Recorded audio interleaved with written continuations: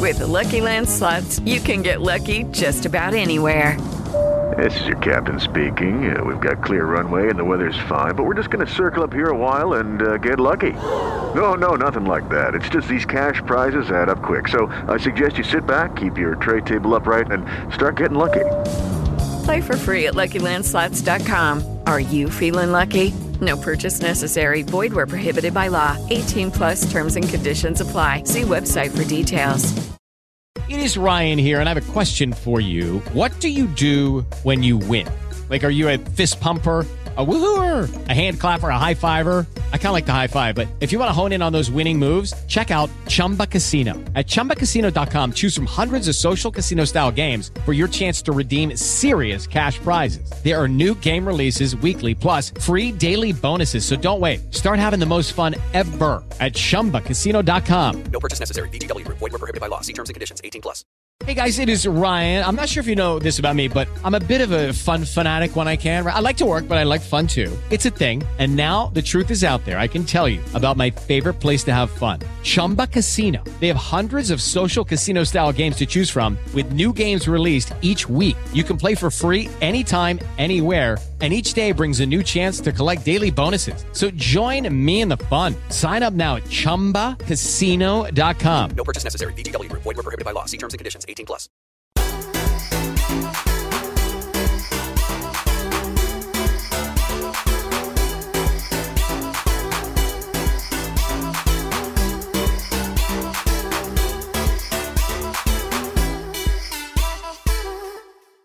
Boom, we're on. Today's guest, we've got Sam Samworth. How are we, Sam? I'm good, mate. How are you? Yeah, really good, thanks. First of all, mate, thanks for coming on the show. Oh, thank you for having me. Ex-prison officer.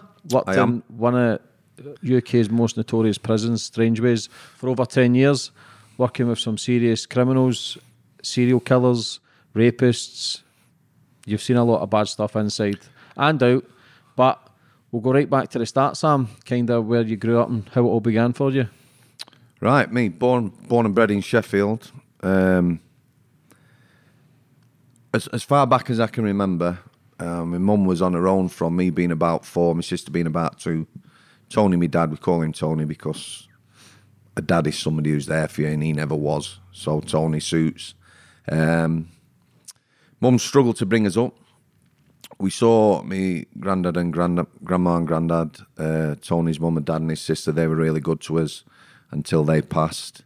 But, you know, we had a lot of love as kids. You know, I've seen people on your podcast who've had some horrendous childhoods.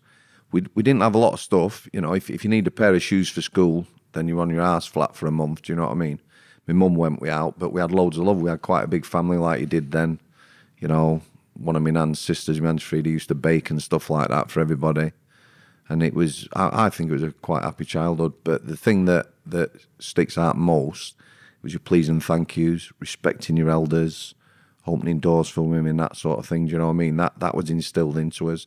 If you go to somebody's house and they offer you something, accept it, even if you don't like it, that sort of thing. Yeah. How was were you in trouble yourself or anything as a boy?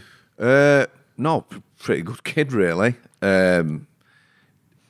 There were days, James, I've got a few years on you, when, you know, as a sort of, I don't know, 8, 9, 10, 11-year-old, lived at Lodge Moor, which has got to be, it's got to be the best housing estate in Europe. It's beautiful. It's going out to Rivelin Valley towards Derbyshire.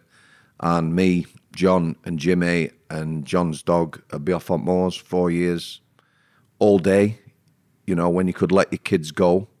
My mum knew where we were going and we'd just Beaufort Moors all day together. So, Because you played a bit of rugby?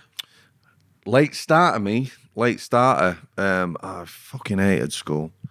I struggled with school, me. I weren't one for doing homework and stuff like that. I just detested the whole thing. About 15, started playing rugby. I basically got sacked from football, told I was dirty and, you know, rugby lads, because I was a big lad, had been saying, come and join them. What height and stuff were you at 14, 15? I don't know, I was quite tall. I wasn't the biggest, you know, when you look back at the school photographs when I was 17, but, you know, I was probably maybe 5'10", something like that, maybe 14 stone or whatever. But it definitely saved my life, and it definitely, you know, through my 20s and that kept me on straight and narrow. So it was a good thing. Because you sent me your book. Well, you sent me in audio form because you've obviously been watching my podcast I've and done saying my that. history as well. I don't read books. I do audio books. So you sent me it Strange Ways, Yep. which I listened to on the car coming down. Great story, by the way. Thank you. A lot of people maybe think it's all about the prison life and what it was like working with terrorists, serious criminals, but it's more about your own life, It's a your memoir. personal It's how we journey. were brought up. Yeah, You know, and sort of how you were made, yeah. how you turn out or whatever. Because So it says your mum passed away also when you were young. it was a really strange time. Up to about 15, like I say, really good. Then my stepdad come on scene. At that time, I banged heads with him. Not literally, you know. Were you protective of your mum? Not so much, I don't think. You know, he tried. Well, when he come on scene, I think he tried to be a good dad, and he was the nearest thing to dad we ever had. Do you know what I mean? Apart from family looking after, do you know. But you know, as a teenager and that about shaving and stuff, he's telling me how I'm gonna do it and things like that. But it was really good for my mum, and he looked after us. We never really had anything. Didn't have a bike or anything like that until I was sort of 15. So, but it's just one of them things, isn't it? You know, I was in a funny place, and then just before my 21st birthday, so it would be September 26th. I didn't know that date till my sister told me this year. My mum died just before my 21st birthday, yeah. She was only 38. Up until me being 15, 16, like I say, she had one or two boyfriends, but pretty much devoted her life to me and my sister. And all it was, she was a healthy lady. She fell down one day, banged her knee, didn't feel so good. On set here a couple of nights, doctor come and see her. Went to hospital. She was in hospital for about a week. I only went to see her twice. The first week I went, you know, I knew she was going to die me. At that point, she'd gone in hospital because there was something going on, you know, like shock from the fall. But I remember coming home on my motorbike, took my helmet off, and I knew she was going to die, which, you know, at that point, I'm sure people weren't thinking that. And then the second week I went, the day I went, she went into a coma and never come round. But within, a few months, I married a lass I was with then. I've got nothing against that lass. I was just in a really bad place. And within a month of doing that, I fractured my skull playing rugby. So, you know, 21 to 22, I was just in a fucked up way. The first marriage lasted about 6 months. Do you think that was for a wee bit of security, just lonely? Ended up with 2 mortgages. No bridging loan then. I actually had 2 mortgages working, lost my job, lost both houses, 17 county court judgments, something like that. And I had sort of 2 years in wilderness, put a lot of weight on, probably got up to 23 stone. You were homeless for those 2 years? Right. No. Probably 3 or 4 months, I had no income. I could have gone to my nan's every day, yeah. But I didn't, because I was a bit proud. I was just starving. You know, my mates now and again had sort me out or whatever. That's what I said in the book. I've been starving, me, and I was. We were in a bad way, me and my dog, and I've been homeless, not together. I mean, probably Christmas to 83, 84, sad as this may sound, we were in a house that we're going to get repossessed January, got my dog, we got no eating, it was fucking freezing. It was Christmas Day, we had nothing. I actually followed Milkman. They were dropping stuff on steps then, Express Dairy, you know, sausage, turkeys, cream and stuff like that. I think we took a bag of potatoes, not all from the same person either. Mix it up. Yeah, you know, packet of sausage here, bag of potatoes there, some cream or whatever, just so we got something to eat. Not long after that, I got a job. My dog went to my uncle who looked after her, which I was pleased about because, you know, I cared about my dog. And then I started sort of rebuild my life. However, I've got to mention Alan Brookfield. He's a lad I played rugby with, Sheffield Tigers Colts when I was 18. He like I say, I could have easily, I didn't know anyone with drugs then, I didn't know anything about drugs, I didn't have money for alcohol, I just sort of tortured myself emotionally. Like I say, I got really good family, but I won't go to them. Pride. You know, yeah, pride, of course it is. So he turns up one day, he says, right, come on, you're going to play rugby again. So I was a big fat knacker. He come every day, took me on Winkerbank Hill. Anyone who lives in Sheffield, it's above Meadowhall. And he had me running up and down hills with fucking bricks and shit like that, and him on his back, and got me back fit, back playing rugby. Away you go, like, bit of focus in life again. How bad was the brain damage when you got your head injury? At the time, I went to casualty. I remember it really well. Young lad on other team, fast as fuck on wing. I was a young flanker. He was running down wing, going to score a try. I went in, tackle him. His head went down with heads. He went to hospital in an ambulance, phoned an ambulance. Everyone thought I was all right. I played for about another 10 minutes, and then I come off, bit of an headache. Anyway, that lad ended up on sort of life support and that. He did come through it with no injuries, which, you know, I'm really glad about, because at the time, that were bothering me. But when I went to casualty, they discharged me Saturday night and said if I got any problems to go back. But one of my eyes weren't moving. So as you look about, it was just stationary. Saw this doctor, he didn't think anything wrong. Monday morning, I saw a consultant called Strachan at Hallamshire, went in to see him, sat me down, got his pen out like they do, come out with some Latin name. What was wrong with me? He says, when did you do this? I said, Saturday. He says, what did you do Saturday night? A few beers. What did you do Sunday night? A few beers. He says, well, you're not dead. So he sent me for a scan, got a big clot on my brain. He says, you know, you'd have been in hospital 2 or 3 days under observation. It's the fact you're walking and living now. I'm not going to keep you in. So it took about 2 years to get my vision back properly. And then, like I say, I got back into my rugby. So after that, once you started getting fit again, started back playing, you became a bouncer? That was a bit later on, towards the end of my engineering career. I got in a lot of bother when I got a big lad and I was out working that. Steroids? No, fat, eating food, mate. Steroids. No, I've never taken any of them, mate. I was just big, but I got in a lot of fights and I ended up in court 4 times, drunk and disorderly. They used to charge you. Back then, you'd get nicked for fighting, drunk and disorderly, £80 fine and a caution. The 4th time I was in front of the judge, I knew him because I'd been in front of him about 3 months before. The lad next to me was a miner who had been scrapping with. He became a good mate, him. So what you'd be in the dock, literally, head down like, and he said, lift your head up, young man. He says, do I know you? I says, I don't think so. He says, but what he basically said, he said, you know, I understand, you know, you like a few beers or whatever, but if I see you again, then, you know, I'll be giving you a sentence. So that was my Scarborough warning. I just put everything into my rugby then. Was that the catalyst for you to kind of get your shit together? Yeah, it was. It was, really. By that time, I had actually, you know, been in engineering. When I lost my houses and that and lost my job, I've been working at kitchen knife manufacturers like... you know, you go about sexual harassment and that then. There was about 30 lads worked there and about 450 women.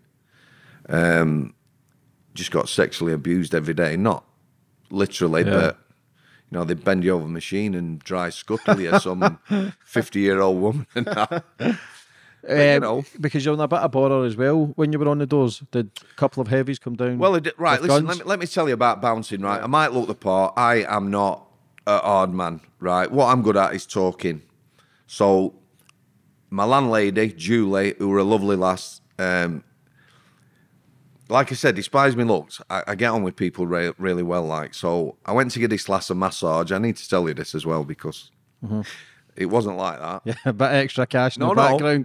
No. I did my Reiki, right? I've been in engineering. I got married again, a really nice lass. Like I said, we just went to separate ways. We just, you know, we didn't fall out or anything, but like you do in life, people want to go a different way or whatever. So I was at a bit of a loss then. So I went to college. One of my friends, physio at Rugby Club, Alison, says, why don't you do a massage course? I'm running the course. So I knew her, like, so I went and did the course. That were all females apart from myself. Then did aromatherapy course, Indian head course. I did my Reiki 1 and 2. So I sort of got into the complementary therapies route. Got myself a little place. There was a lass on the course who had an hairdresser's. She offered me a room. And away you go. Massaging ladies from downstairs. She put offers on. You know, come and get your hair done, blow dry or whatever, and free back massage upstairs. She paid me for them. So I did that for 2 years. Are you not going to ask me whether anyone ever asked for extras? Or, I'm sure you want to, don't you? So I was going to wait to see where the story went first. well, I'm going to tell you now. I'm going to tell you now. In the 2 years, right, really hard as a male. I actually went for a job at a clinic in Sheffield, a therapy clinic. And when I turned up, the woman went, "You're a man." I went, "Yeah, you know." She went, "We don't employ men. They're all female clients, all female therapists." But she interviewed me anyway. I never understood that. However, so Happened to all this equal rights and fucking this and that. Do you know what I mean? Women have got a cheek sometimes. Well, you know, I don't know. Anyway, I had about 10 male clients, a couple from rugby club in 2 years, loads of women, young women, old women. Do you know what I mean? It's quite a tough gig for a guy above a. You know, there are only females who come in that salon, so you might get some 60-year-old or some 20-year-old, and you're going to give them it nearly came out wrong then, you're going to give them a massage or whatever. So first thing they want to know is, what have I got on and what I ain't? So I always used to give them a little talk, sit down, have a chat, you know, keep your knickers on. You can leave your bra on, but I have to undo it, which is embarrassing for me, so it's better if you don't. And tell them how to lie and cover themselves up with towels. You know, half of them, they'd be popping bra and that before you got out of that room or whatever. So, however, Mike, so like I said, 10 guys coming through the door, that's all. So we get Mike. So the last told me Mike is coming for a full aromatherapy massage. About an hour and a half, 2 hours, hot day. Goes through the talk with Mike. Comes upstairs. This guy's laid on bed with a boner on. Right. So let's be professional. Do you know what I mean? So I started this massage, and he says to me, and this guy, you know, at that time I was quite fit. You know, I was probably about, I don't know, 16 and a half stone, playing me rugby, fit as fuck. Says, "Do you want to massage this?" Yeah, you're fucking laughing now. There's none of my mates know this, right? In the salon, I was downstairs in 15 minutes. I said to him something like, "Put your fucking clothes on. You're paying full price, and I'll see you downstairs." So when I went downstairs, they're all like, you know, what? I told them, took the fucking piss, you know what I mean? And every single day I went in the salon, in my appointments book, it was like Mike, you know, so. So, Mike, if you're watching, Yeah. keep your pants on. Yeah, so 2 years I got offered extras once, and that was a guy, so there you go. There you go. So I was just about to say I'm in the wrong industry as well. So at the same time, I'm doing a massage gig. Julie, who I'm lodging with, this is how I got around the story. Went to give her a massage. We got on. She says, "I'm going on holiday tomorrow. Do you want to look after my house for 2 weeks?" That's the first time we've met. So I says, yeah. I ended up staying there 3.5 years.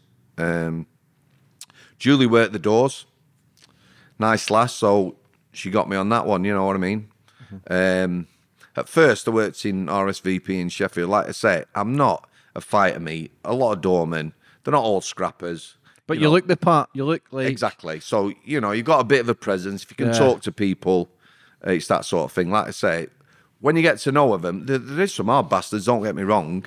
But, you know, if you've got 10 doormen, a couple might be able to scrap and rest you back up. Most of the time, you don't end up in, you know, situations like that. However, I was asked by the company to go and work at Anran's. It's a wine bar opposite Northern General, Allamshire Hospital in Sheffield. Just far enough out of town so you don't get idiots. But you got a lot of football jobs in, the top boys. So we're talking about 40, 50-year-old Sheffield United, Sheffield Wednesday, top boys. And they used to associate together in there. You know, if it was like match day, twice a year, local derby, they'd be kicking shite out of here. In there, very civilised, and they mixed. And there was no one in there to know that they mixed, you know what I mean? Used to get a few people in. Phil Oakey, Human League, like I say, you're a bit younger than me. I don't know him. Have you heard of Human League? Old bastard, yeah. So, Jarvis Cocker. I know Jarvis, yeah. Right, yeah, Jarvis yeah, Cocker, yeah. what a scruffy twat Yeah. he was. I can't believe. So, Sheffield United and Sheffield Wednesday fans Top used to boys. drink together. No, right. When I say fan, these are top boys. These are people who've been around a long time. Mm-hmm. You know, they might be 6 of one, 6 of other. Match day, like I said, they'd be knocking shit out of each other. They were the proper art. They're like the elite. Do you know what I mean? Fair play for that, but back in Glasgow, though, there's no way Celtic and Rangers fans. No way. Because they would fucking kill each other. I could talk to you hours about that because, you know, I've got a mate up there who is like Rangers through and through, and he's absolutely balmy. So's our Stephen. Oh, yeah. I'm not into my football. I just, you know, it is a bit crazy, isn't it? Yeah, that's one of the biggest rivalries in the world. It's heavy. Yeah. No way they could sit and have a bevy just because no matter if it's Old Firm Day, New Year's Day, Christmas Day, somebody's birthday, they ain't sitting next to each other. It's just pure hatred. Even for family members and that. Some of my family members don't get in the house because of it. Team Really? support. Nah, I'm not bad. I'm not bitter. But my family's all mixed. My family's more Rangers, to be fair. But it's people would fall out for years and years over stupid results. No. Crazy. Absolute crazy. Well, moving swiftly on then. There were a few other minor celebrities. With Lucky Land Slots, you can get lucky just about anywhere. Dearly beloved, we are gathered here today to... Has anyone seen the bride and groom? Sorry, we're here. We were getting lucky in the limo and we lost track of time. No, Lucky Land Casino, with cash prizes that add up quicker than a guest registry. In that case, I pronounce you lucky. Play for free at LuckyLandSlots.com. Daily bonuses are waiting. No purchase necessary. Void where prohibited by law. 18+. Terms and conditions apply. See website for details.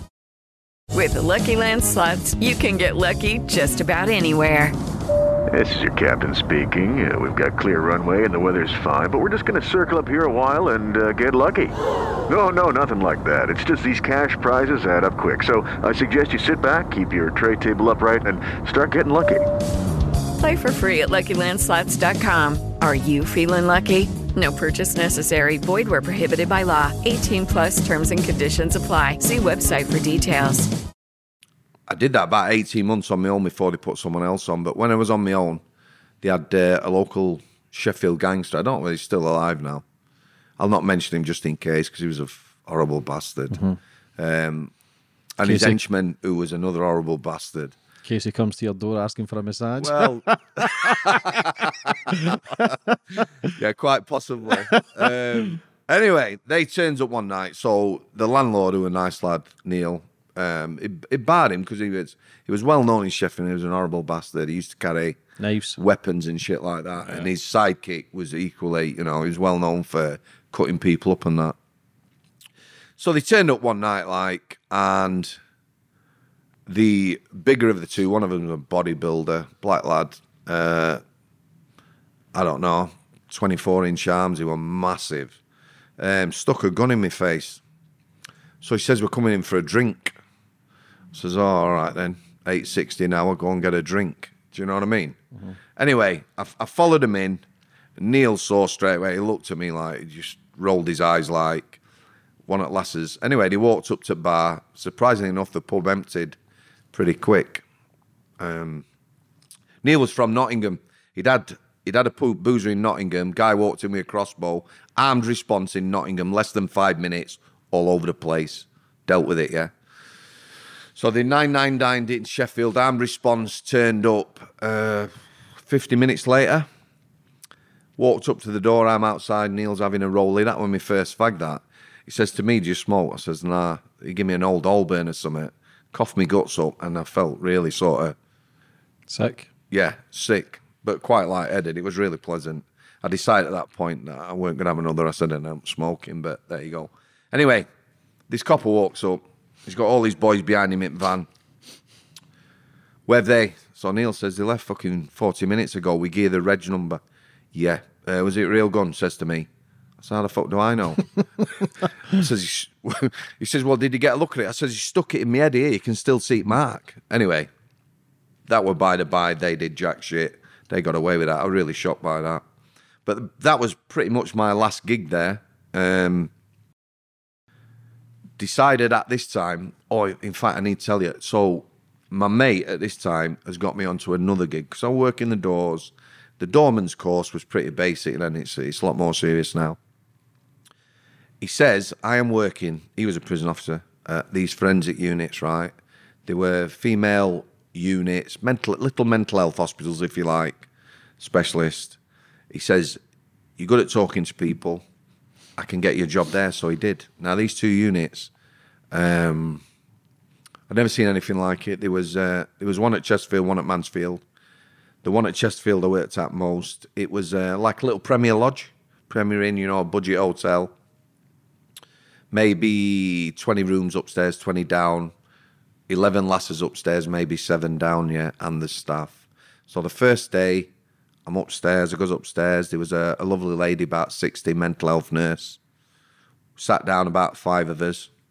She says, right, who are you? So I told her, what's your experience? Which was like pretty much 0.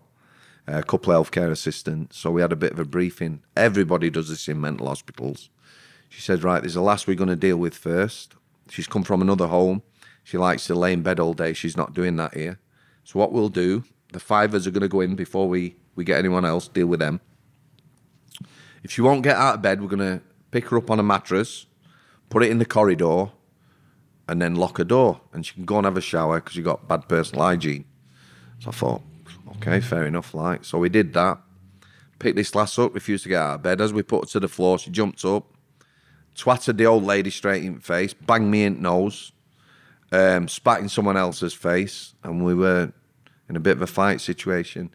In mental health then, at that time, I don't know now, with females particularly, what you try and do is just restrain them, not hurt them, just, like restrict the movement or whatever, stop them hurting themselves. Did they get injected with anything?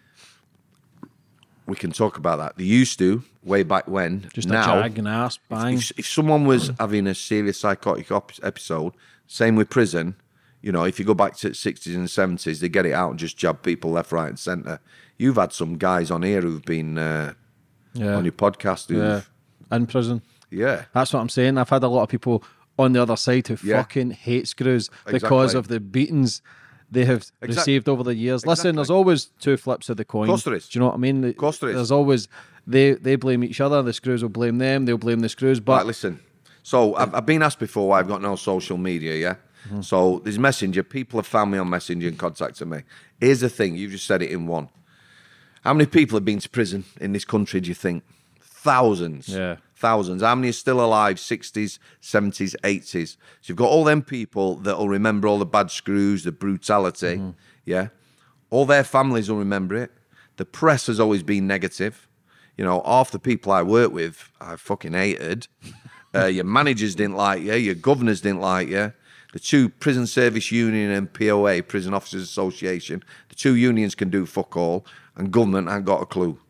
So as a prison officer, with a book, why am I going to put myself on? It'd just be hate. I know you've said about hate, you like to take them on. You might get 10 positive comments and then somebody will say something and you like to have a go. I'd be lucky if I got 1 positive comment once. You'd think that because, I've looked at your reviews and stuff and everybody sees, it says even on the book as well that you come across as that, but you've got a soft heart. Well, it's true. People look at you. I probably look like a typical screw, don't I? Yeah, why is that? Why the fuck do you all look the same? Do you go to the same hairdressers or do you do this? What is that look? Is there a certain look? Tattoos? I've over always 6 feet? looked like this. I've always looked. I've played rugby and that. Do you know what I mean? Feel sorry. No, I do Reiki. I do Reiki. I do Reiki as well. Yeah, well, there you go. You see, reflexology. Complementary therapy. But there's always that look. It's like the people you surround yourself with, the people you become. I always say it. Is there a certain, because every screw is kind of over 6 feet, no hair, tattoos, kind of look as if let me they're tell ready you, to go. all right, you might think majority would, but I've said this before. If you've got 1,000 screws, in fact, let's take 100 screws from Strange Ways, right? You get somebody who, like a ballet dancer, I'm on about a male now, not a female. You get everything through.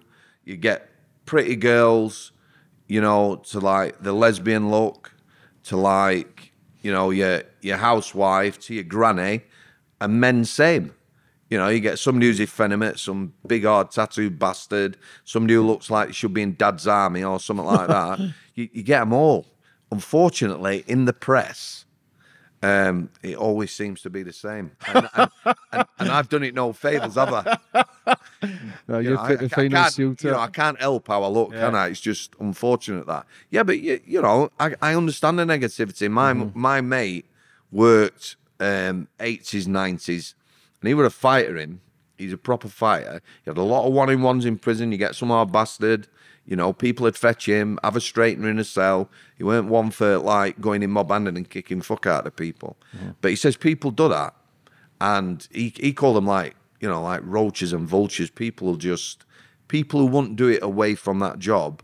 It's just like a pack mentality. Do you know what I mean? Do you think you should just get a fucking boxing ring and shove it in the middle of the jail?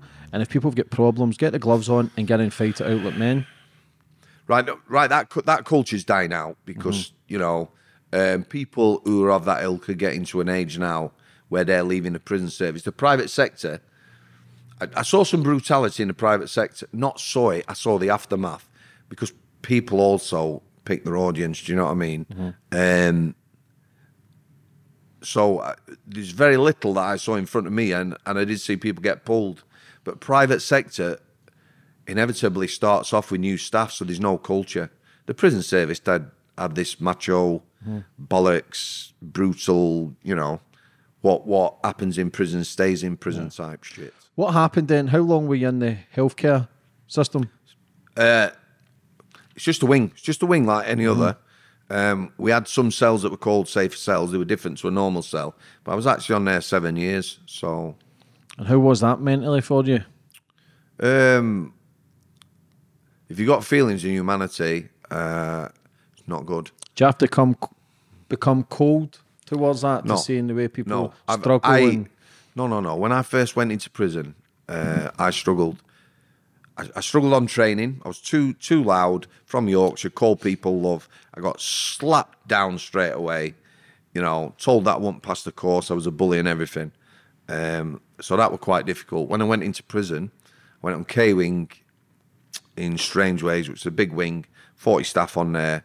You know, it took some strength of character to remain yourself and not get et up. A lot of people are what I call chameleon officers. If you work with decent people, you know, because there is good people, don't get me wrong, then they're good. If they work with people who are lazy, they become lazy and that sort of thing.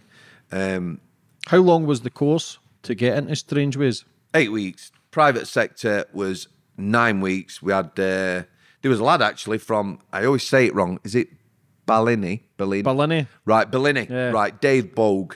If you're watching this, Dave, top guy, this guy. He was a screw-up Bellini for 19 years, then did psychology.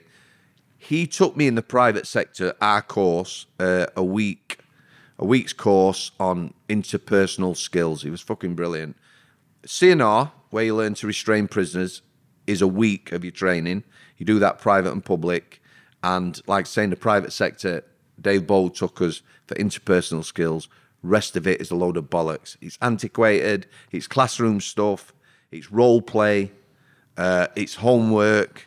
Shite. So the stuff that you learned on that course, is that relevant when you actually go into the big boys' in the field? private sector, they took us into the jail more in the private sector. When they first put you in there, there's not as many staff in private sector, yeah? When they say cons run a jail, you know, they're in your face all the time. Every private jail will have opened up with the worst population ever. Because if they said to like Strangeways, there's a prison opening up, send 15 prisoners, they're not getting the guys who are on the PlayStations, are they? The capacity for Strangeways, is it 1,000? It's between 11 and 1,200, something like that. But, you know, inevitably private jails got dumped on back in the day. You get all the shit prisoners, there's not as many staff. It'd be in your face. But the training is so antiquated and they stick with it. Do you know what I mean? It's boring and it teaches you nothing. What was your first day like in Strangeways? It was all right. I went nervous? do you know what I did? I decided, forget you've worked in private sector. Go in there like, you know, the other people who are just new to the job and just see how it's run. Because it was totally different to the private sector. So if you ask me how my first day in the private sector was, the first shift I worked on B1, which was young offenders, 18 to 21, worst age group. Yeah. Yeah. Trying to make a name for Yeah, themselves. you can imagine. There's me, Adi Ernest, Steve Turnbull, 3 lads. We were all on the same course, all brand new. They ran us ragged all day. It was horrendous. Strangeways were a lot different, a lot of experience there. Do you know what I mean? Older staff, a good mix of staff. So it was quite an enjoyable day. Yeah, so once you started finding your feet, obviously there's a lot of bad stuff in there, because in the book as well, what I listened to, there was someone who used to set themselves on fire. Yeah, yeah. We used an alias in the book. I can't remember the aliases, right? The reason some people, we used aliases, it's about dealing with things like fires and dirty protests. So you don't need to know the people, you don't need to know the names.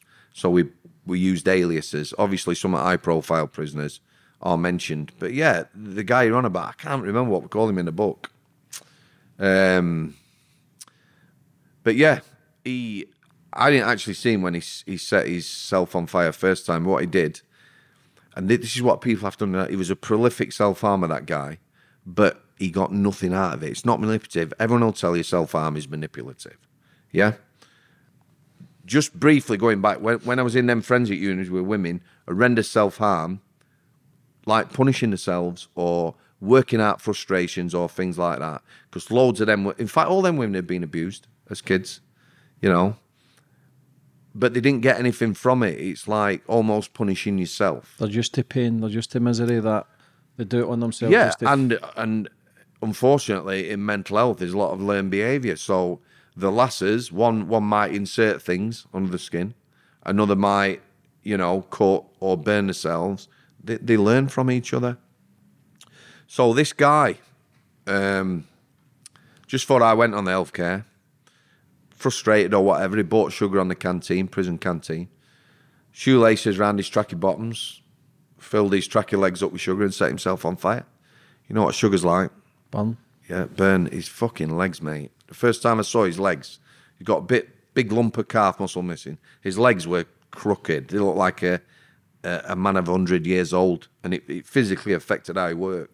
But that, other than inconvenience for staff and him being in hospital and stuff, you know, he was punishing himself. The same guy, I saw him cut his arm, 6 big cuts down to wood with a razor blade. I got questioned about this. So I'm outside the cell, he's kicking off. So he's produced a razor blade out of his mouth and he's down to wood.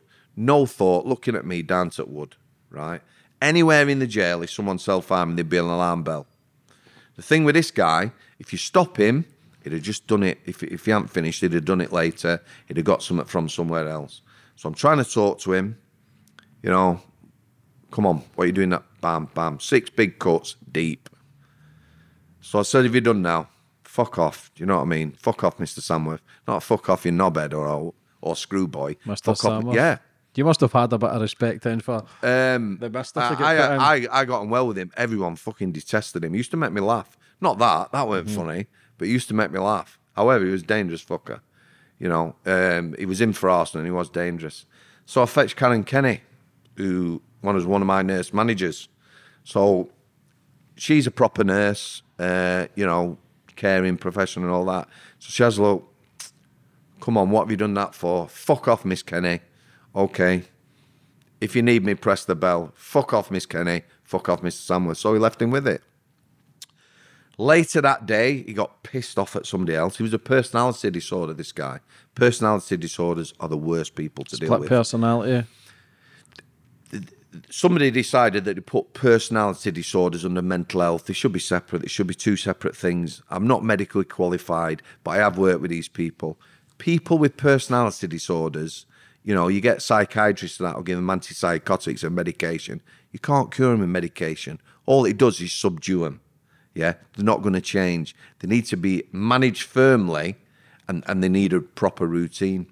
But anyway, later this day, fills them with shit. So he's got 6 open wounds on his arm that he fills with shit. 3 or 4 days later, he's got fluid. They're obviously infected. Fluid running down his arm. We got a doctor in. He was a plastic surgeon from Wythenshawe Hospital.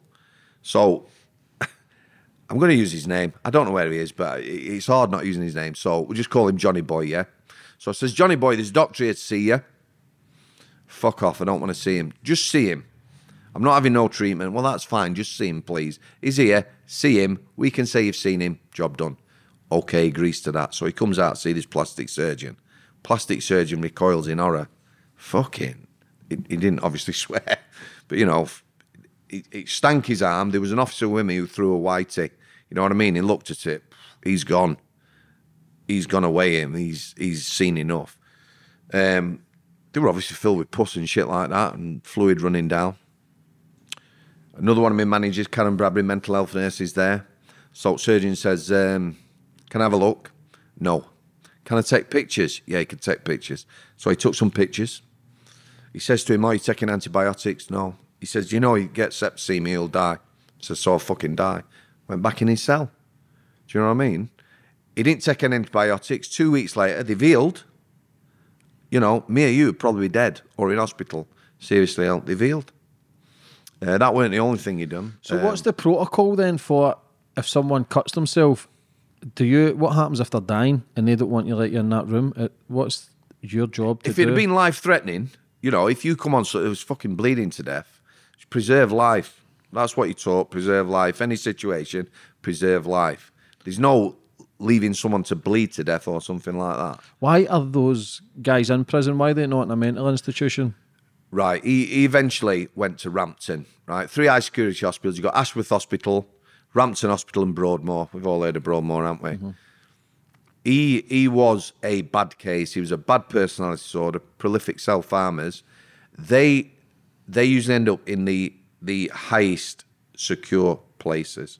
You've got low secure mental health, which is literally might be a ward in a hospital just with a security key, you know, put a code in. So if somebody stood behind a nurse, they can walk out, they can get off. You've got medium secure, where people will be locked on a unit, and then obviously the high security estate, such as where he's going Rampton, you know, that's where all the real dangerous fuckers go, like. Yeah, because it's in the book also that there was a prison riot because Turkey took off the Christmas menu. Oh, there wasn't, right. It's funny you should mention that. One of my mates fell out with me because of this, but, you know, that's how small-minded he is. So, Christmas Day. Prisoners and food, right? People will never understand. You see your adverts on Facebook, you know, oh, people get fuck all. Prisoners get like 3 meals a day and all this bollocks. Prison food is a big issue. If you got shit food at a jail, you know, you're going to have bother. There's been riots. Blakenhurst. Remember when I was in private sector, we got 19 lads. 12 o'clock at night, the jail shut down. 19 lads in reception. I'm walking them down to E-Wing. You're right, lads, where are you all from? Blakenhurst. Now, if there's that many, they have what they call overcrowding drafts. If your prison's full, but you need to take prisoners, they'll ship prisoners around the country. So I says, overcrowding draft. He went, no, we rioted today, boss. I says, rioted? Great. We've got 19 rioters all together, 12 o'clock at night in a private jail. So I says, are you going to riot here? He says, no, what's the food like? I said, the food's really good. He says, you won't see any riots. Yeah, food's important. It's Christmas Day. Again, people will not understand why they're cooking prisoners a Christmas dinner on Christmas Day. You know, why don't they give them a fucking sandwich? Or, you know, why are they getting that?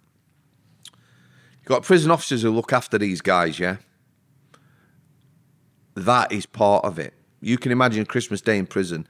I worked every Christmas Day, and I'd have Boxing Day off with my family. There was no point me having Christmas Day off to have to work Boxing Day, so I'd do it that way. It's fucking miserable. All they want to do, the cons, is come out, speak to the family, if they can get on a phone, and they've got some phone credit, have the meal and go behind the doors. It's miserable. You know, it's the worst time. Yeah, just want to get it over with. Yeah, it's also potentially a dangerous time. New Year is always highlighted at a risk time for a riot. So this particular day, I'm what I call the cleaning officer. So I'd be in charge of the cleaners and I'd run the serve rate where you serve meals. So a lad who was on our course, Two Pens, who'd been on the day before, he was called Two Pens because he was always writing prisoners up, giving them warnings. So, joking aside, it'd be like that. He was the clean officer previous day, and what he used to do, you'd order the food for the following day. So about 11 o'clock, I phones the kitchens. I haven't seen my order. Donna, who's in the kitchens, what we got today. Now I'm expecting, we got 200 prisoners on Kaling. I'm expecting 150 Christmas dinners, maybe 30 halal meals for your Muslims and that, and maybe 20 butty packs. Some lads would only eat sandwiches, they wouldn't eat prison food. Donna comes back, 160 fish curry. I says, fucking fish curry? So she started laughing. I says, what are you laughing at? She says, who's fucking ordered this? I says, have you not looked? She said, all she gets is the sum total of meals that they're cooking, and then they send them. I says, there'll be a fucking riot on this wing. Now, somebody who was, again, who said this is bollocks, it won't happen, they were talking about Donna. So I'll tell you about Donna. She's a lovely lass. She's left now. So if she ever sees this, good on her. I got on with everyone, I was polite. The odd times I had to work in the kitchen, if she asked me whether I'd help with something, I'd help, whatever it was. Some officers wouldn't. Some officers, old school, they'd sit in a chair and read a paper and they won't lift a fucking finger. I did. So I got on well with her. And somebody said, she wouldn't give me a fucking steam off her piss. But the officer, I wouldn't have given him steam off my piss either. Anyway, me and her got on. So I says, you cannot send 150 portions of fish curry. There'll be a fucking riot on this wing. So what I did, I got all the cleaners together. I said, right, I want you to go around every cell and tell them all, 2 Pens, has stitched me up. I used his name. I won't use his name on here. I like him. He's left now. So no hard feelings, yeah? Anyway, I got them all to go out and tell every fucking cell, as it stands now, there's no Christmas dinner, it's fish curry, but I'm trying to sort it. Because when they got down there, I didn't want no surprises. The rest of the staff are upstairs having brews, yeah? One of my good friends were there. She knows this happened. The SO knows it happened because I went and told him, my manager, straight away. He went fucking bananas. Anyway, come dinner time, the staff all go and unlock the prisoners. The food come. Donna did us proud. There was fucking shitloads of food. Whatever were left in the kitchen, she sent, there was eggs, fried eggs. You don't get fried egg in prison. See people's faces. You give someone a fried egg Christmas Day. There was fish curry, which weren't that bad, and shitloads of food. Nobody was starving, and there was no riot, which is what some of my critics said. But there wasn't. But there could have been the potential there. If it hadn't been for the lass in the kitchen, and that's all it takes. People need to understand that. Yeah. People just want, even the prisoners, obviously they're in there for a reason. Of course they are. But they still want a bit of respect. People hate getting told what to do. Do you know what I mean? So it can be difficult. How bad was the suicide rate in Strangeways when you were there? Did you see a lot of deaths? Right, deaths in custody. Let me talk about them. That's a good subject because you've asked about specific jails, and I've seen a lot around jails. Strangeways got a high suicide rate. So some of the deaths in custodies, half the deaths in custodies while I were there were nothing to do with Strangeways, right? The people who kill themselves, you have people, for instance, paedophiles. There was one lad I remember who killed himself. He got found guilty. He never accepted it. He said he would kill himself if he got found guilty, and he did. If he'd have been in any jail in the country, if he'd been in a Scottish jail, he would have killed himself. So people try and equate suicides to a particular jail as though that jail is at fault. Do you know what I mean? I know it's gone up since 2015 because English and Welsh jails are on their arse. There'll be a lot more bullying and things like that, self-harming, assaults and stuff like that. So the suicide rate, it could vary. It depends on your population. Yeah. There's also lads, this never gets mentioned, this, James, and if you say, it was more than half, but let's say half the people I work with I didn't like, for whatever reason, lazy, bullies or whatever, 50% of the people I work with were good. It was more than that, but let's say 50%, yeah?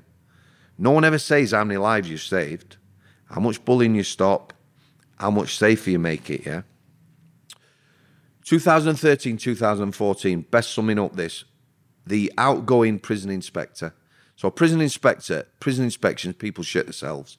They can come into your jail unannounced, yeah? They can go anywhere, they can talk to anyone.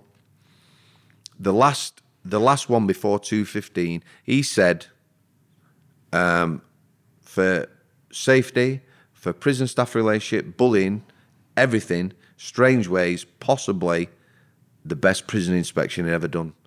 That was 2013, 2014. See, I didn't know that. Strangeways stands out to me as being like a fucking dungeon. Because, you know, it's a Victorian jail. You've got to understand. 1800s that was built. Yeah, of course. It's a Victorian jail. You know, it's like Armley. Liverpool's probably the worst condition. They're trying to rectify that. But Linney must be up there with one of the worst. Of course it is. But I will tell you now, prisoners, when they're complaining about conditions, it's not going in a cell in Strangeways that's got spiders in corner and a bit of mould and needs a paint. It's because they're getting banged up all day again. There's not enough staff to get them out. So if you look 70s, 80s, bare bang up, 23 hours a day, brutal system, slopping out, yeah? Early 90s, Strangeways riot, then they started getting prisoners out. You know, more associations, sending people to work. Now, because they've got no staff, it's going back to dark ages. Yeah. They're getting banged up more and more. It's about 40 grand per inmate for everyone that's in the prison in UK. It's just that, for me, it's a system that's failing. A system that I think over 70% of prisoners in prison always go back. It's not really set up. It's more than that. I'm sure it's more than that. I thought it came down. Reoffending rate is horrendous. Yeah. What do you think should be put in place then to try and maybe change the prison system? Because the numbers are getting higher. People are more depressed. People are more suicidal. More people are on drugs. More people are on drugs in prison than they are out. I was in Berlin in 2007 and there was more people fucked up in the jail than there was out in the streets, which is crazy. It is. Well, okay. I'll sum it up with a lad who lived near me, 100 metres away when I lived in Manchester. I've moved away now, yeah. He's a lad I'd known since, I'd known him 15 years, an ex-customer. I don't like the word ex-con or ex-prisoner, because if you've got that stigma, you know, it sticks with you, doesn't it? Yeah. So, he was an ex-customer. He is a lad who will always be going in prison. We had these chats with him, long chats, you know. He was a little fucker when he was younger, quite violent and that. So he's just done a tour recently, 18 months. He was in Strangeways, Forest Bank, where I both work, Risley, which is a cat scene. He was in Liverpool jail. And he used drugs. He's never used drugs. So I says, you know, what? Why use it? The reason I knew, he got what looked like a big scar here, looked like he'd been slashed. I said, what is it, that? He said, it's a burn. I says, what's that from? He says, taking spice in jail, passed out on radiator, 4 hours, woke up, full thickness burn on his arm. I said, did it not wake you up? He says, you bang out when you take it. I says, why are you taking it? He says, you're getting banged up more and more, young staff, you can't get anything done, it's becoming more violent, so people are turning to drugs. That's why he's never taken drugs. 20 years ago in prison, he's never touched drugs. He sold drugs and took drugs in, but he's never used them. And he's using now. And that's why.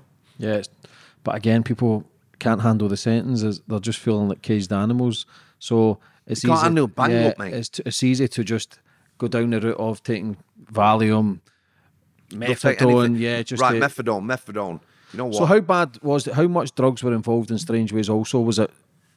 If you go to pre-214, you've always got an element, haven't you? Mm-hmm. So anyone who's watching this, or anyone who might be in government who can't understand how drugs get in jail, if officers, civilians and prisoners are going in jail, it's only going to be drugs because they'll stick them up their ass. Mm-hmm. Last resort. People need to know that. That's how they get them in. It's nothing. What would you do now? What would you do now? Is that what you're saying? Or? Yeah. What do you think can change for the prison system? Something we hadn't talked about, dynamic security. That's the relationship between staff and prisoners. Mm-hmm. That's why Strangeways got a glowing report. It was staff-prisoner relationships. Yeah. And they've no longer got them relationships. You know, like the lad who lived near us. I'd known him 15, 16 years through prison, so he knew me. You can blag. You'll know yourself if you've been in prison. An officer might blag that he's a decent screw, but other people will know. You know, what you see is what you get. Prisoners will suss you out straight away. However, them relationships. I've worked with knobheads in there, and somebody's come up and said, Mr. Samworth, if you hadn't been with that knobhead, I'd have banged him out because of the way he was behaving or talking. And also, they'll come and tell you things. Sometimes they tell me on purpose, sometimes they don't. But staff-prisoner relationship keeps it safe, or did. Now they're going back to bang up. It's becoming task-orientated. My last 6 months, you know, very little interaction with prisoners. You're just doing a task. Go here, do an exercise. Right, go to that wing and do this. Do this. A lot of new staff. There's no interaction. You know, people, somebody might be going to twat me on K-Wing. Yeah, I don't like that officer. Somebody else might say, it's all right, Mr. Samworth. You know, you're out of order. He's a decent lad. All that's gone. There's no prisoner-staff relationships. So what they need to do is they either go back to bang up 23 hours a day, but you'll never have the staff you used to deal with the animosity. Used to be shitloads of staff. You know, K-Wing used to have like 2 SOs and 25, 30 staff when all prisoners were banged up. When I left, there were 6 on landing with 200 prisoners, 2 on each landing. So they either go back to banging people up and manage it like that, or they need to get the right staff, look at training, and start getting prisoners out again. Forget everything else. Get them out on landings. It used to be boring, James. You know, Saturdays on K-Wing, I'd be stood with old Bob Haig, bless him, who's not here anymore. He was a cracking screw. You get backache stood on landing, you know, a bit of a tea belly having your brews, and you just be chatting with prisoners. You can see what they're doing when they're out. You can see up to who's no good, who might be a bit down and stuff like that. All that's gone. So when you're in the system, see when you see suicides, people setting themselves on fire, people self-harming, is there things in place for yous to go and get help, to go and speak to people? Fuck all. Or do you just go home and kind of accept friends, it? My 2 nurse managers, and I was saying to them, nothing in place at all. Do you know what I mean? The last death in custody I dealt with, you have a hot debrief. So actually involved, hands-on with that prisoner, there was 3 nursing staff and 2 officers, me and my mate, yeah? The hot debrief, there were 30 people in, laughing and joking, getting bruised, angers on. You're supposed to have a cold debrief, so maybe a month later come back, see how people are... There's fuck all, mate, there's nothing. You know, you go home, you have your nightmares, you come back to work the next day, no time off. It's your friends, you talk about it to your friends. Where was the paedophiles, the sex offenders? Did you ever interact with them? That's a good question. I couldn't have worked on that wing. I did work on there on overtime, the odd shift. What was that like? You're on a shift. If they didn't know you, they wouldn't talk to you. You know, it was just a vile community. It was, you know what's going on there. Yeah. You get your odd person turning tricks for people. You don't really want to know that. Excuse me. It was like a den of iniquity. You know, it's easy. When you're there, you don't see it. People aren't interacting with you. And because I didn't work on there, you're not necessarily knowing what people are in for, other than the high-profile ones. However, you know, you could tell it had got an atmosphere. And like I said, they're just networking. For me, rape, offences against kids, they do not carry any sort of tariff that's of any worth. Do you know what I mean? If you look in America, they're going to start with 30 years. If there's a second offence, they're getting lifed off. Over here, you know, I remember one school teacher coming in, and also a lot of these people are so up themselves. So I'm interviewing this guy, not about his crime, just giving him a first night induction that he had to do with prisoners. It's like a duty of care, you know, tell him what he can expect, what will happen the following day, etc. So he says to me, I know all this, my solicitor's told me. He says, and if I don't get what I'm entitled to, my solicitor will be contacting a prison. Absolute arsehole. He'd been grooming kids in a school in Bury for years, yeah? And he got 18 months. 18 fucking months. So he'd be out in probably 7. Yeah, it's fucking disgusting. There's boys in prison with a couple of grams of coke and they're doing 2 and 3 years. Fighting. Yeah, and there's the sex offenders are getting a slap in the wrist. That's why they're repeating again, because they're getting fuck all done. For me, it's dead easy with sex offenders. They're tagged for life. Fuck your human rights. Do you know what? Women, kids, and men, because some men are raped. Yeah. They're tagged for life. So if you're on a tag and you go near your school, bam, 12 months to serve, put them back in. Mm-hmm. Do you know what I mean? Yeah. There was some high-profile names. Harold Shipman was in Strangeways. You weren't working at the time. They say he was there when I was there, but he was just an horrible bastard again. He says he killed over 200 people. Yeah. One of Britain's most he biggest was serial very, killers. very calculated. He was a fucking horrible bastard. Not because he'd done that. He was horrible anyway. Do you know, as a character? See, here's the thing as well, James. Some people, irrespective of their crime, come in jail, do the time, and they'll be polite and respectful. When I was on healthcare, some of our orderlies, they're the cleaners, but we called them orderlies because they were working in a small community. We had a lot of female staff, not a lot of officers, so they helped you out. Some of the hardest bastards in Manchester we had on there, cleaning, mopping. Can I do all, Mr. Samworth? Is it I've good at gym? Dead polite and that. So it's how people behave, where a lot of people, particularly on sort of the VP wing and that. What's the VP wing? Vulnerable prisoners, sex offenders. Sometimes, I mean, we put a lad off healthcare. He couldn't stay on healthcare. He was a young lad. He was only about 21. He looked about 6. He ended up on VP wing because he wouldn't have survived in jail. He was gay, obviously. He was weak. They were fearful of putting him on normal wings. So instead, he got placed on the VP wing with all your paedophiles and everything else. Was there a lot of rapes in prison? There were a few on that unit. Prison rape, I suspect it's not prevalent, yeah. I suspect there's more than gets reported on. When I was on K-Wing, we had a lad. Oh, he was a black lad. He was a big lad, 6'2", big build. He came to me and the lad I were working with, can I have a chat? He was obviously distressed, tearful, thinking, fucking hell, what's going on here? He says, the guy who he alleged had done it was now on another wing. We're like, why didn't you come at the time? He says, look at me, am I going to come to you and tell you? Anyway, police got involved, but then he failed to follow it up. There's a difficulty as well with the police and the Crown prosecution about serious assaults that's on both prisoners and staff, and such as rapes and things like that, about them taking it on. It's almost like they don't give a shit. Yeah, because again, it's high profile names. Who was the boy with the one eye who Cregan, Dale Cregan? Yeah, invited the police officers and shot one dead. What was he like? Right. I didn't put him in, but you know why? I won't give him time of day. He was a piece of shit, a coward. Had he done a few murders? Was he on the run for murders? He killed murders? his son, right. He killed his son. It all started, you can look it up on the internet, but there was a dispute in a pub. So he was asked to warn someone or threaten someone. So he took a gun to the party because he couldn't fight. He always had people with him who could fight, but he couldn't fight. So he took a gun, let off a few rounds, and unintentionally, we believe, ended up killing a guy.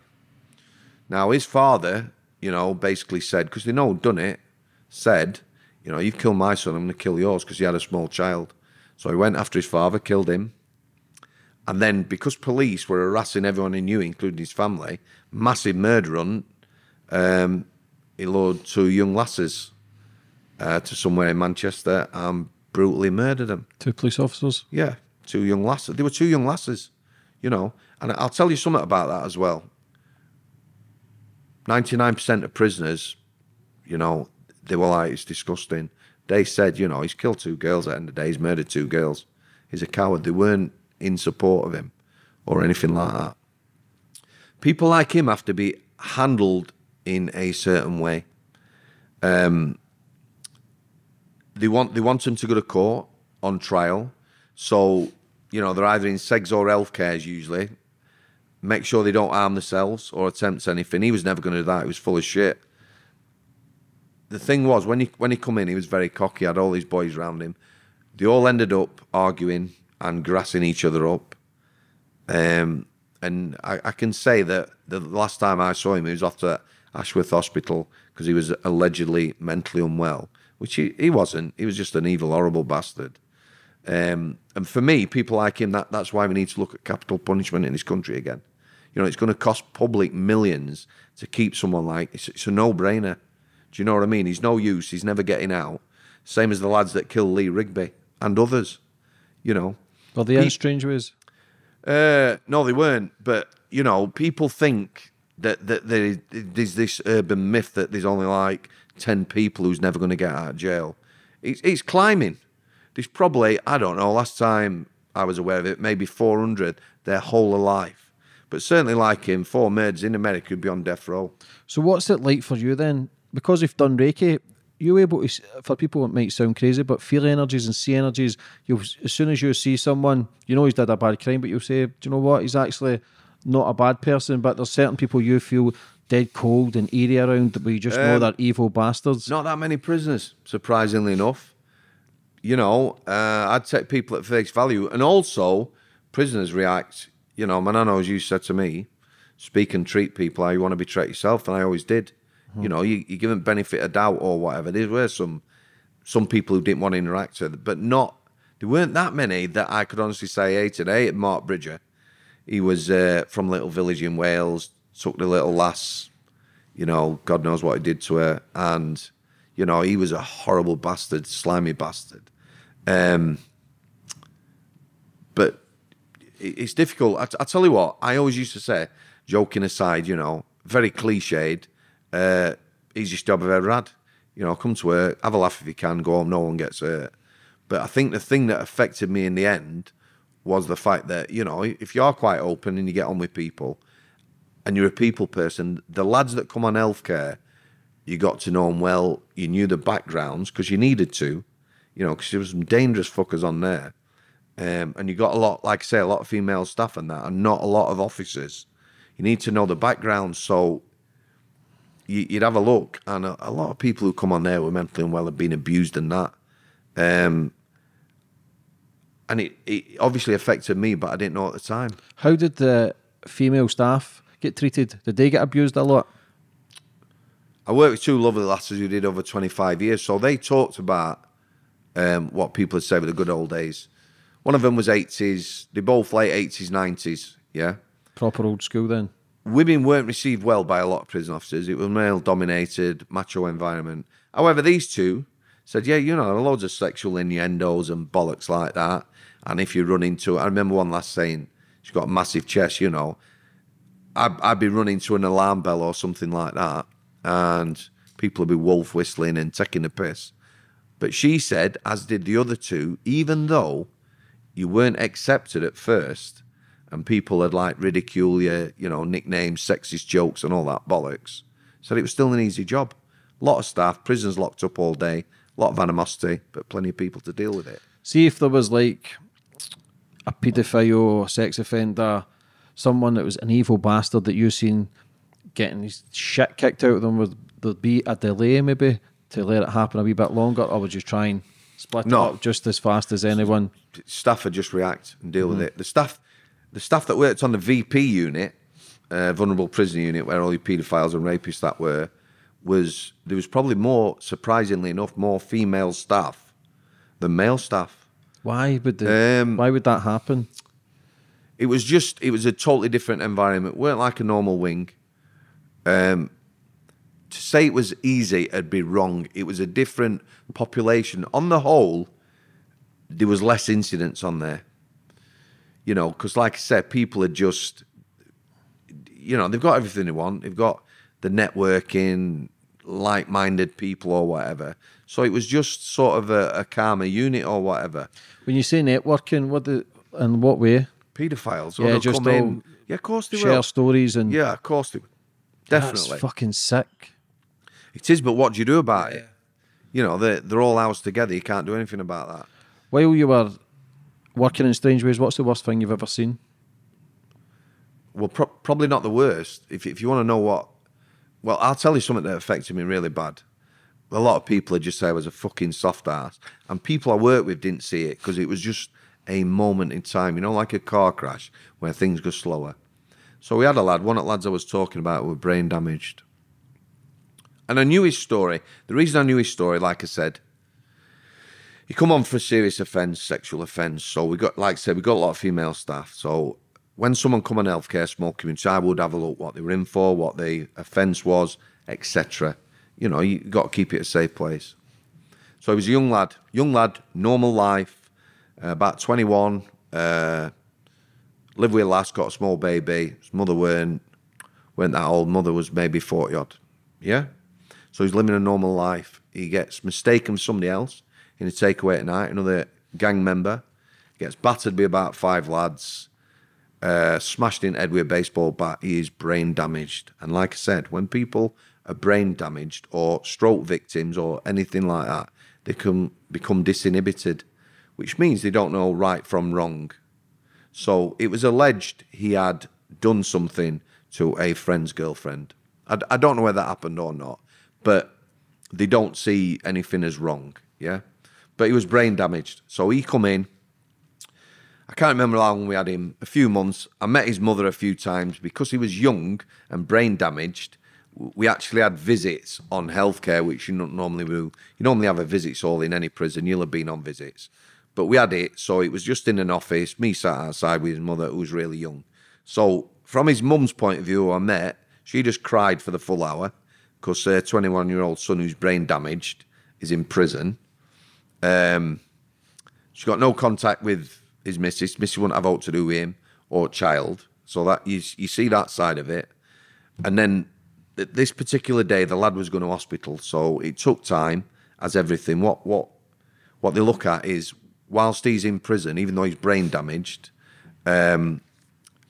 you keep the public safe because you keep them locked up. You know, there's no escapes from Strangeways. So that's what they look at. So he wouldn't be a priority to go to a brain injury unit. So we had him a while. What happened with him, because he was hard to manage, he ended up going on an officer unlock, a protocol whereby he needed 3 staff to get him out. Now, on that unit, most of the time, he had 2 staff. So he ended up being behind his door quite a lot. So you've got someone who's brain damaged in a cell. He smashed his cell up. He's got no TV. Family bathroom, yeah? Put a bed in your family bathroom, and that's what you've got. You've got a toilet, a sink, and a bed. He's got no TV, and he became acutely unwell, mentally unwell, as well as being brain damaged.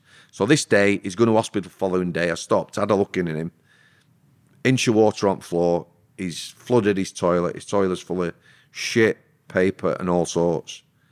There was stuff all over the floor, Weetabix and that, but you know, in water, it's all mulched up. It was a mess, looked like a swamp. He's got his cup, dipping it in the toilet, it's full of shit and blocked. He's got a Quran in his sink that is mulched up. You know, this is not a religious statement, this. Mulched it up. He's eating big cobfuls of Quran with shitty water. So I'm looking at him and he's just, you know, there's nothing there, he's just staring beyond me. So I turned to one of my managers, and this isn't callous from them. I said, have you seen him? She says he's going to hospital tomorrow. You know, people are milling about, walking past me, and I'm looking at him, and it's a sad state of affairs. Now, people can say I'm a soft ass or whatever. Do you know what I mean? But this was a lad whose life had been destroyed, and he stood eating a fucking Quran and drinking shitty water. Do you know what I mean? And that's no place. Yeah, just broke him. Yeah, I can't get that out of my head. It's not the most horrific thing I've seen. And that's what people think. They always think they're really bad shit. You know, like the lad self-harming. Maybe that's something I got on with him. Do you know what I mean? Maybe it's something to do with that. I don't know. What was Joey Barton like? Joey Barton? Why have you asked me that? Yeah, that's a good question, I think. Okay. Because he's a famous footballer, plus his background, and I wanted to know what it was like in Strangeways. You know what? I'm glad you've asked me that. I never mentioned him. Let me tell you first, we had his younger brother and cousin. I think his younger brother was 18, and we didn't have 18-year-olds at Strangeways, and his cousin was 21. They were accused and got found guilty of killing a lad. Might have been in Iton. It was somewhere in Liverpool. His brother or his cousin, they believe it was his cousin, but his brother took a ice axe to the party, ice pick.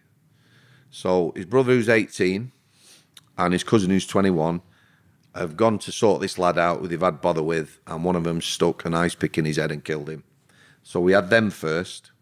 his brother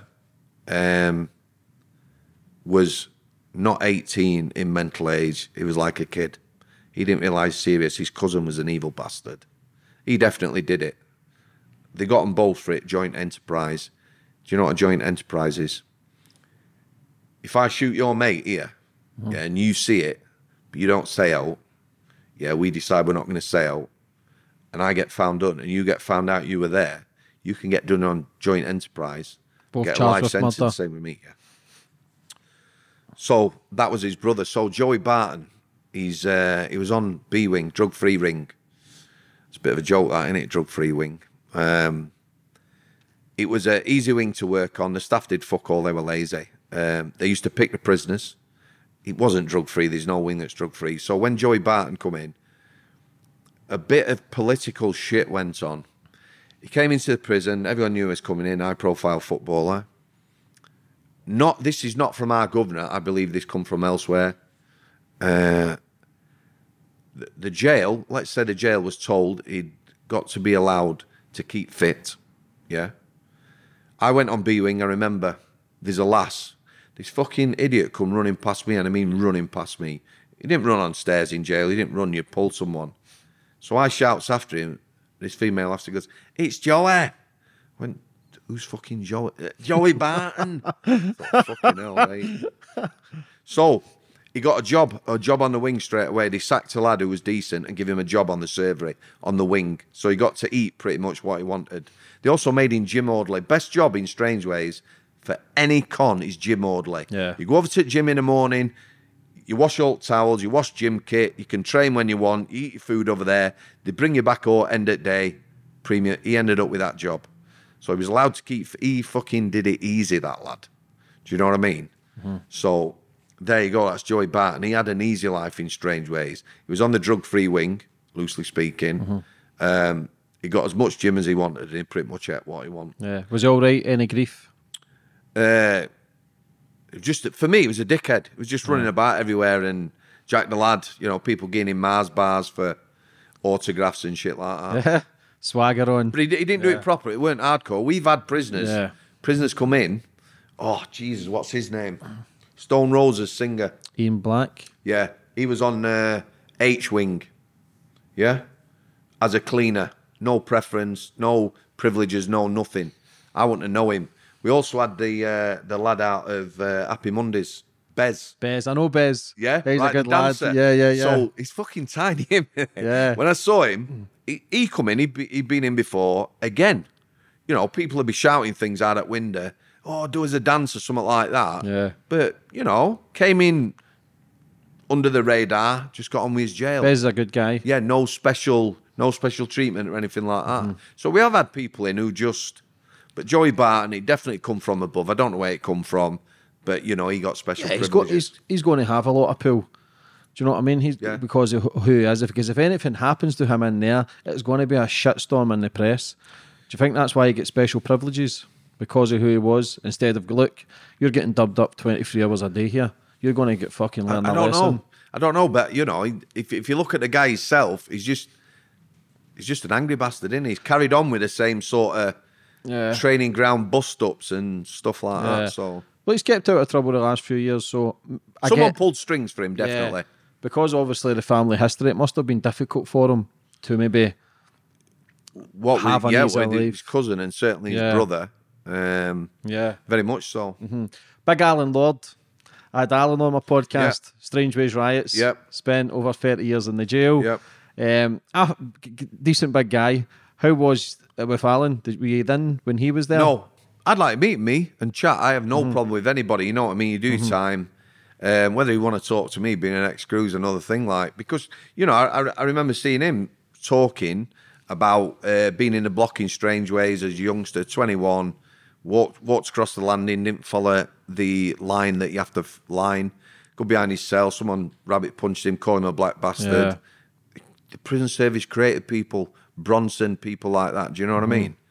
The brutality in that, and some people just kick back, don't they? So, Yeah, going through that kind of trauma then, because he did receive a lot of racism and hatred. But But he's out now and he's trying to get his film done. It'd be an interesting one for the two of you to sit across and do you know exchange what? stories. It interests me anyway. Do you know what I mean? Meeting different people and talking to different people. You know, Sean Atwood, Yeah, shout out to Shawnee boy. wild man. Crazy Yeah. bastard. We Was got he a ever lad- in? Strange Ways.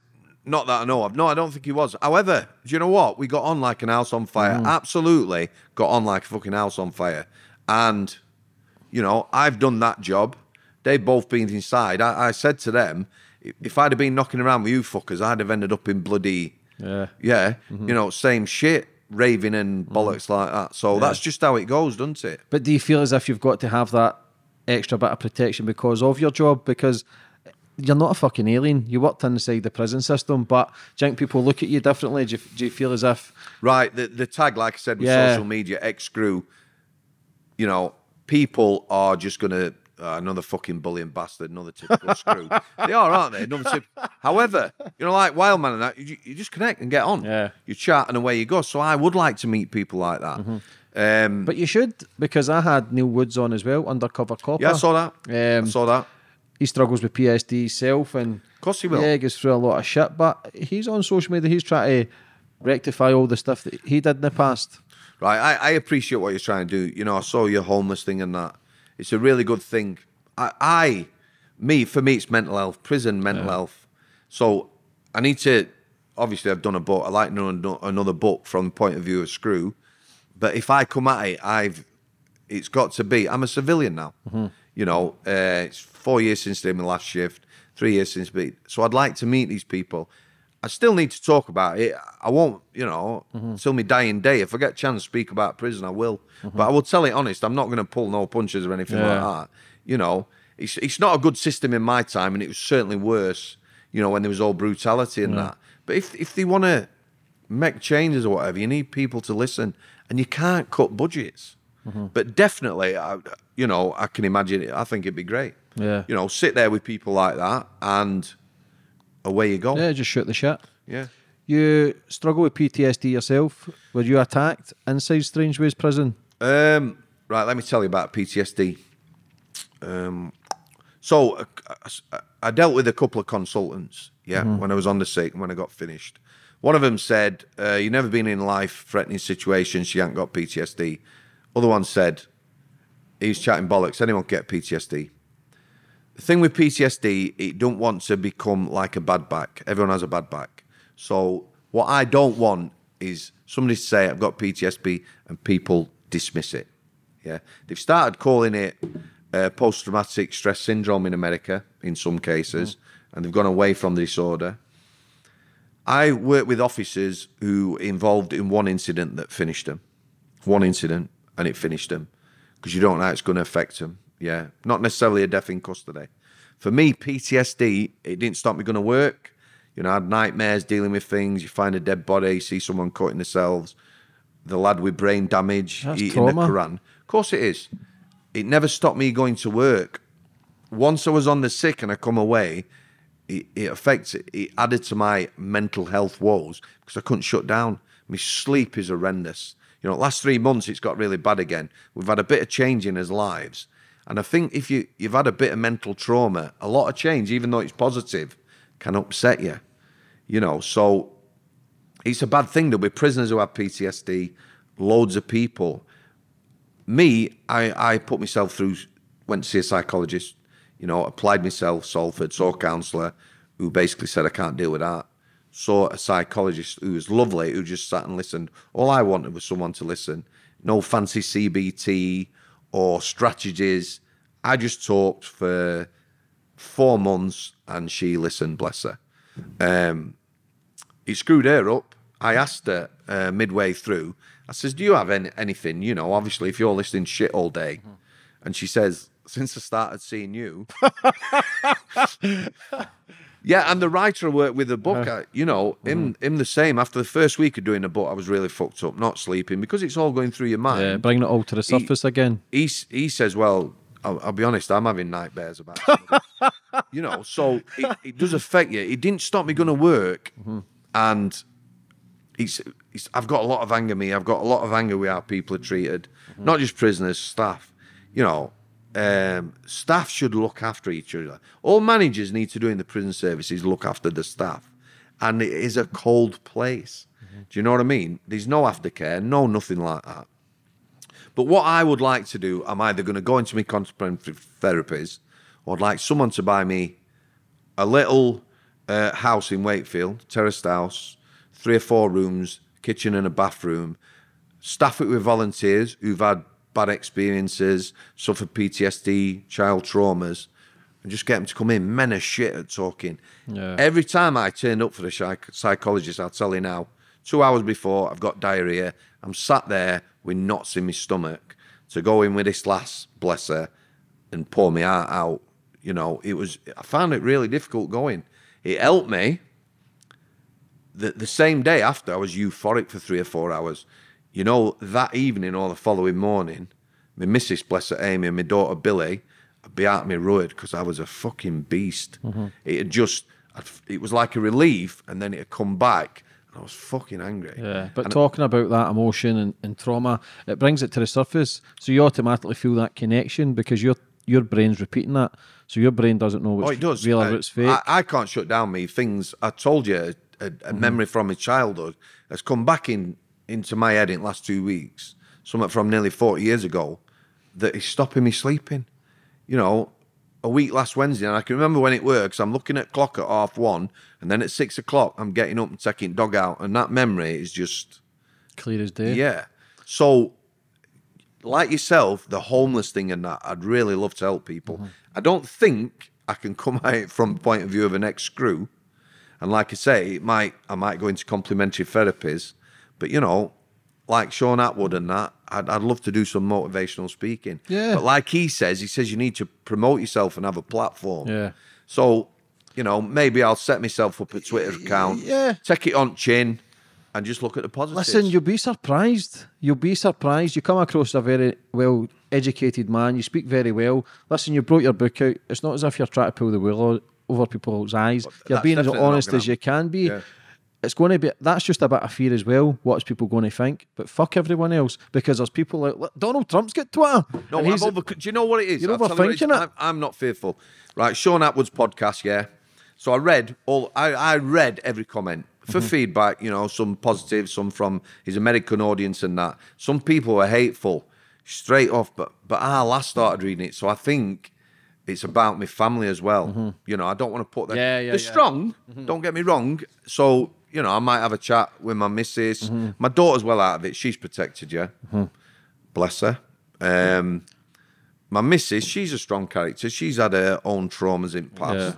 Yeah. So maybe I will have a go and just tell her not to. But, yeah, tell them not to read the comments, which is difficult, especially at the start. Yeah. I read every comment for a year. Wee bit of self-seeking when I was getting the praise. I loved it. Negativity, I would go in my room and hide. Nowadays, me and Steph are driving down. It's just part and parcel of the game. The negative shit that I get, people, my teeth, my fake tan, this and that, people making up shit, you just got to take it in the chin. I just like to say, I'm not used to meeting, like, you know, good-looking guys. Thank you. In dingy hotels late at night. But yeah, so used to fucking teeth are shining. So used to. But yeah, you know, I definitely want to help people the best way I can. And, you know, Sean's had people on. There is, you know, ex-addicts, 1 or 2 that are out there, but, you know, get a big team of people. You need to get in schools and educate people on the prison front. But there's shitloads of people. I've had messages on Messenger, right? It's under Sam Samworth. I've had people, my missus, I'm really ignorant as well. I'm shit on computer. A few months ago, she says, you got loads of messages, you. I says, where? She says, you have to accept them because they're not your friends. You know, put my security settings really tight. Really positive messages, loads of them. Last one, career soldier, ex-copper. He says, I thought it were only me, Sam. You know, I'm heading for a nervous breakdown. My marriage is going to fucking shit. And now I've read your book and I've seen the light. I've got my missus to read it. And I said to her, read that book. She read it and I said, that's me. And it cleared the air. I'm going to go for counselling and that. And that's what I want. I want to reach a big audience. But to reach the bigger audience, set up maybe a Twitter, put it on private, maybe at the start, build up the confidence when you realise, wait a minute, it's not For that me, bad. You know, I can just look at the positives. I said with a book, if one person gets in touch and said, yeah, I'm fucked up. I'm going to go and get help now. But that'll set you up a platform to maybe go and speak in schools, prisons. People can get in touch. Do you want to leave an email or anything for people? Maybe you can go and speak at a school or prison if anybody's watching. Do you want to leave anything? Yeah, I'll give you my email. I'm going to have a go at Messenger. I'll give you, well, they can contact me on Messenger at Sam Samworth. Okay. You know, I will have to accept it, which is fair enough. I'll give you my email, and I'm going to have a chat with the missus when I go home about setting up a Twitter account and maybe put myself out there. The thing is, it's all life experiences, you know what I mean? Some of the stuff I saw in engineering was frigging horrendous or whatever. But I just want to help people. I am a people But the person. majority of people are struggling. You've been through a lot of shit in your life as well, but you're dealing with it. So for you to be the lead by example, you've got to be at the forefront. You've got to be willing to take the grenades and the punches for other people to maybe see the light, the message from the man who was in the army to say, you've given me the strength. That's what you need. That's what keeps you going, to realise, fuck it if I get 10 negatives. I would buzz off that, me. Helping people, definitely. Do you know what I mean? That would keep me going. And like I say, I'll have a word with Amy, bless her, when I get home. How long did it take to write your book? Right. I'm glad you've asked me that. So, 2 weeks. I worked with the writer, Yorkshire lad, hooked up with him. Before he got a contract, bless him, he said, let's sit down and do this book. So no notes, no diaries, no nothing. We sat down, Junction 25, M62, Holiday Inn. It's got a nice reception. They serve coffee, 10 o'clock while 3-4 every day, Monday to Friday, 2 weeks. So we sat down, we got us coffee, he put dictaphone, tell me a life story, Sam. The very last day, the Thursday night, as we were finishing on the Friday, he says, right, I need this a bit structured. And have you got this, this, and this? So the last day was structured. The rest of it, I just told my story, like I've sat with you. The thing is that I found incredible is my memory has just got better and better and better, which in some ways is not good because there's things I'm never going to forget. However, the detail and that is there. I could talk all day, mate. Do you know what I mean? I could Better change the batteries on these cameras. But it's right, you know. So the book's out now. You're feeling better. Yep. What's the plans for the future? I tell you what the plans are. You're going to keep in touch. Yes. Like Sean. Of course. I'm going to have a serious chat tonight with the missus, Amy. I've got to give her a shout because you know what? Prison officers' families, yeah. Families of prisoners suffer, obviously, yeah. Prison officers' families, you know, she had a dog's life. You know, there was no violence or anything like that, but she spent, Billy, my daughter, 2015, I get injured, September, I'm at home all the time. She hasn't seen me for 5 years. I'm going out at 6, coming in at 10, she's grown up. We're banging heads straight away. You know, me and the missus have had very little contact. I've done stupid amount of hours. So when I was quite ill, mentally, off work, we lived in each other's pockets for 2 years. That tests your relationship. But we are strong. Do you know what I mean? But families do suffer as well. I thought I was leaving everything at the gate when I went home. You know, Amy does a little bit in the book. It wasn't edited or anything. I give it Tony, the writer. He read it and he just put it in as it were. You know, me coming home stinking of shit. You know, she'd spend all day cleaning, cook a nice meal. I'd walk in the door, drop my clothes. She'd walk to wash her, put them in to stank at shit, and then I'd sit on settee with fucking face on all night. Do you know what I mean? What's the hourly rate for a prison officer? Right, prison officers, when I was in, after a period of time, you're on 29 grand. Yeah? Private sector were 22. Prison officers now, on the website, says 22 to 29. 29's experienced staff. You get 22 grand now. They get a good overtime rate, and this is not slagging anyone in retail at all. 22 grand, you know, go in a retail job, put a few hours in, you're going to come close to that. It is not worth it. It's not worth your mental health. It's not worth your family. It's not worth your relationships. Yeah, because everybody's suffering. It's like people who go to the army, the majority of people who are homeless on the streets are ex-army. It's sad. It's sad that people... Anyone's on the streets. Any job, anything, there's always going to be some sort of conflict. There's always going to be some sort of negativity. But prison system, it's like war. It's like war. It's like war. But as if they well. don't do anything, you know, the first thing I do is sit down with a government minister.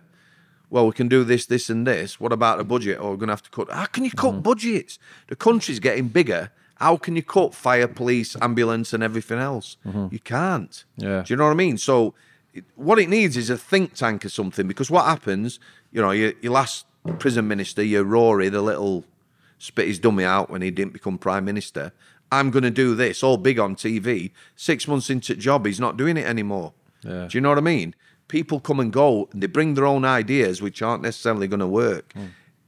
Take it back to grassroots, you know, speak to prison officers if you want to know what to do, and people who've been in prison. Yeah?